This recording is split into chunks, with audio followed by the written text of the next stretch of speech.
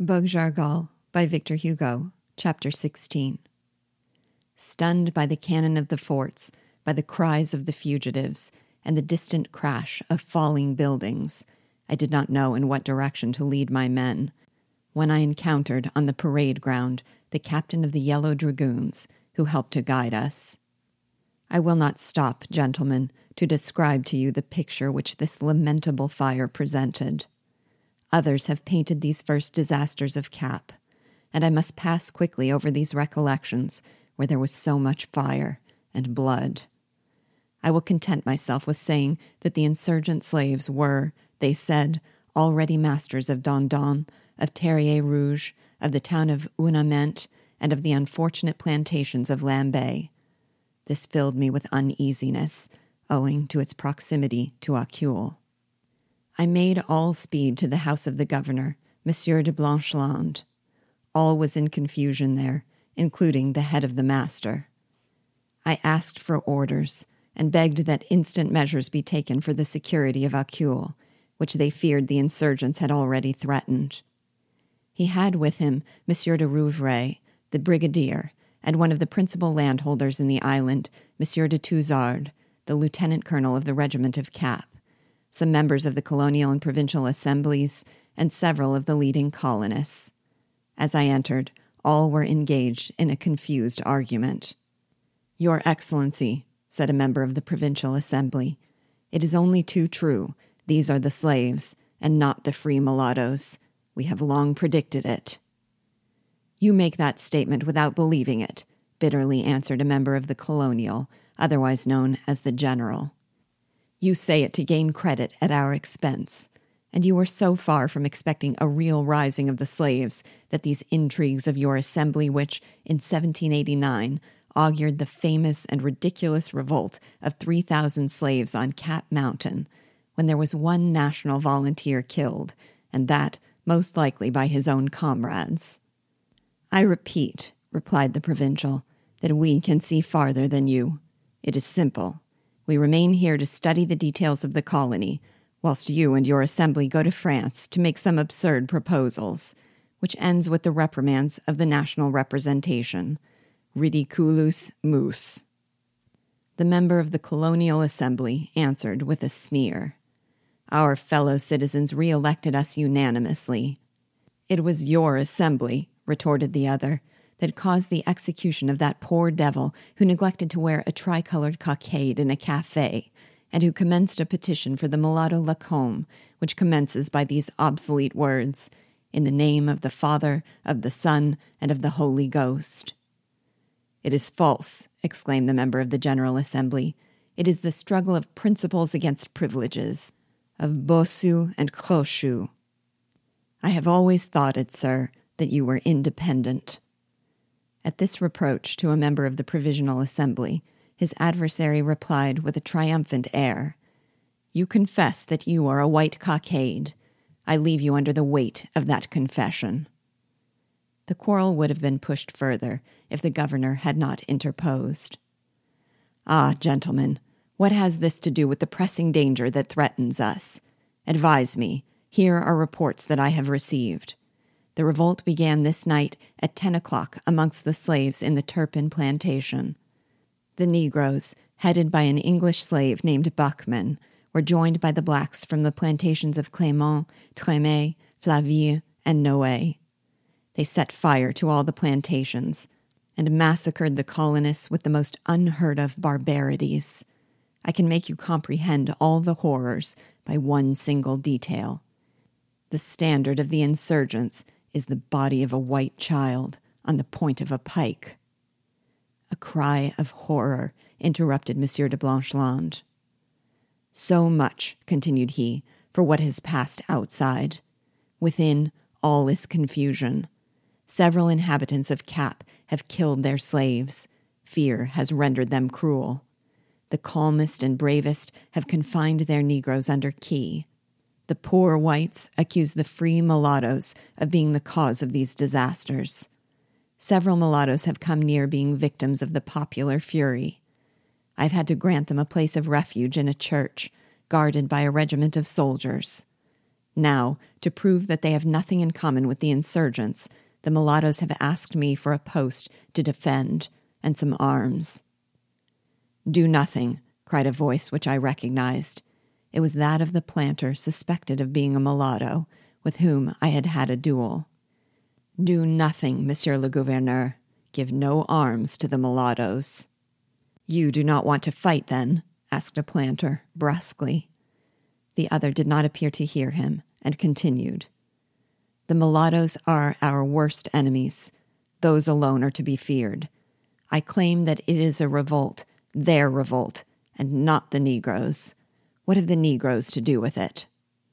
The poor man hoped by his abuse of the mulattoes to separate himself from them entirely, and then destroy in the minds of the whites who listened to him the opinion which threw him out in this despised class. There was too much cowardice in this assemblage for him to succeed. A murmur of disgust rose up on all sides. "Yes, sir," said old Monsieur de Rouvray. "Yes, the slaves have something to do with it. They are 40-3, and we should be in a serious plight if we could only oppose the Negroes and the mulattoes with whites like you." The planter bit his lips.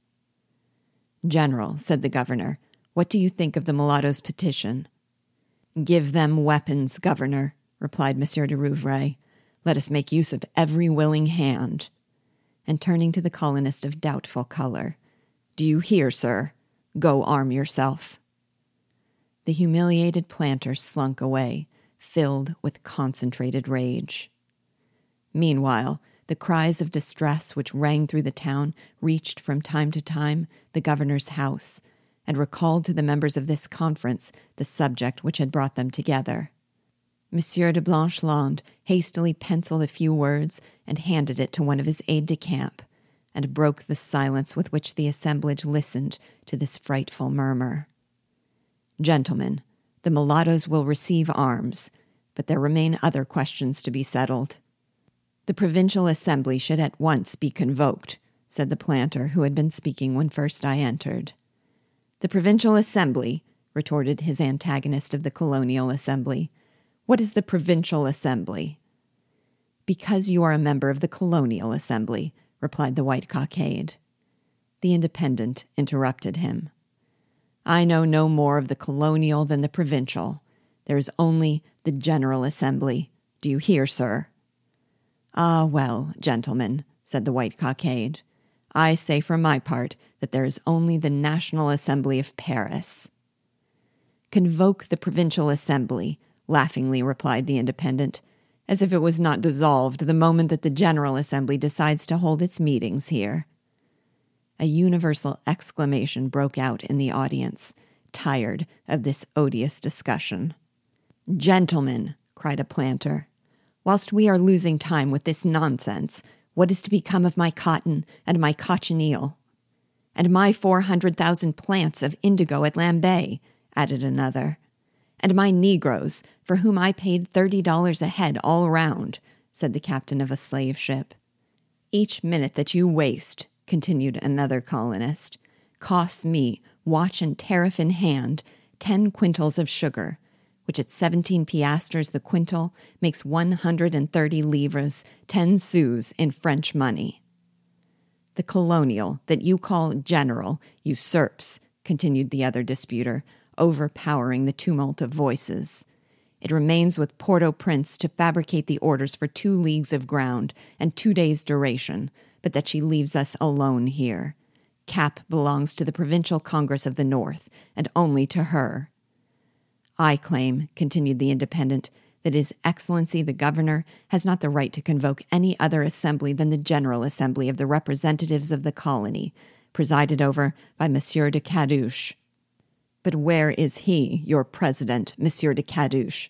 demanded the white cockade. "Where is your assembly? 4 members have not yet arrived, whilst the provincial are all here. Is it that you alone wish to represent an assembly, a whole colony?" This rivalry of the 2 deputies, faithful echoes of their respective assemblies, continued until the governor intervened. "Gentlemen, when will you ever finish your eternal assemblies? provincial, general, colonial, national. Will you aid the decisions of this assemblage by making it invoke 3 or 4 others?" "Morbleu," said Monsieur de Rouvray in a voice of thunder, striking the table violently. "What accursed talkers! What do we care about these 2 assemblies, which dispute the step like 2 companies of grenadiers marching to an assault? Ah, well, I summon both of them. Your Excellency and I will form 2 regiments to march against the Negroes. We shall see whether their guns will make as much noise as their tongues." After this vigorous outburst, he turned towards his neighbor, it was I, and whispered, "What can be done between these 2 assemblies which claim sovereign rights equal to the King of France? They are fine talkers and advocates who spoil everything here as well as in the capital. If I had the honor of being lieutenant governor for the king, I would throw all these rascals out of the door. I would say, the king reigns and I govern. I would take the responsibility of sending all these pretended representatives to the devil, and with a dozen St. Louis crosses, promised in the name of His Majesty, I would sweep away all the rebels in the island of Tortue, formerly inhabited by brigands like these. Note what I say, young man. The philosophers have created the philanthropists, who produced the Negrophiles, who are responsible for the Mangeurs de Blanc, who are thus called whilst waiting for a Greek or Latin name. The fictitious liberal ideas which elate all in France are poison in the tropics. One must treat the Negroes with gentleness, but they must not be upset by sudden liberation. All the horrors which you see today in Santo Domingo are born in the Massiac Club, and this insurrection of the slaves is nothing but the counterpart of the fall of the Bastille." Whilst the old soldier thus explained to me his political views, rather narrow-minded, but full of frankness and conviction, the stormy argument continued. A certain planter, one of the small number who partook of the revolutionary frenzy, and who called himself Citizen General C, because he had assisted at a few sanguinary executions, exclaimed, "We must have punishments rather than battles. Nations wish terrible examples. Let us terrify the Negroes. It was I who quieted the revolt of June and July by lining the approach to my house with 50 slaves' heads, like palms. Let each one join the proposition that I am going to make. Let us defend the entrances to Cap with the slaves who still remain." "How? What imprudence!" was heard on all sides. "You do not understand me, gentlemen," replied the citizen general. "Let us make a ring of Negro heads around the city, from Fort Picolet to Point Caracol. Their insurgent comrades will not dare to approach us. I must sacrifice for the commune cause in a like moment. I dedicate myself first. I have 500 slaves who have remained faithful. I offer them." A movement of horror greeted this proposition. "Abominable! Horrible!" cried all. "Steps of this sort have lost all," said a planter. "If the execution of the insurgents of June and July had not been so hurried on, we should have held in our hands the clue to the conspiracy, which the axe of the executioner cut." Citizen C was silenced for a moment by this outburst. Then, in an injured tone, he muttered, "I did not think of having been suspected of cruelty. I am connected with the Negrophiles. I correspond with Briscoe and Pruneau de Pomme Gouge in France, Hans Sloane in England, Magaw in America, Pesle in Germany, Oliverius in Denmark, Wadstiom in Sweden, Peter Paulus in Holland, Avendano in Spain, and the Abbé Pierre Tamburini in Italy." His voice rose as he ran through the names of the Negrophiles. He terminated, saying, "But there are no true philosophers here." For the 3rd time, Monsieur de Blanchelande asked if anyone had anything further to propose. "Your Excellency," cried one, "here is my advice.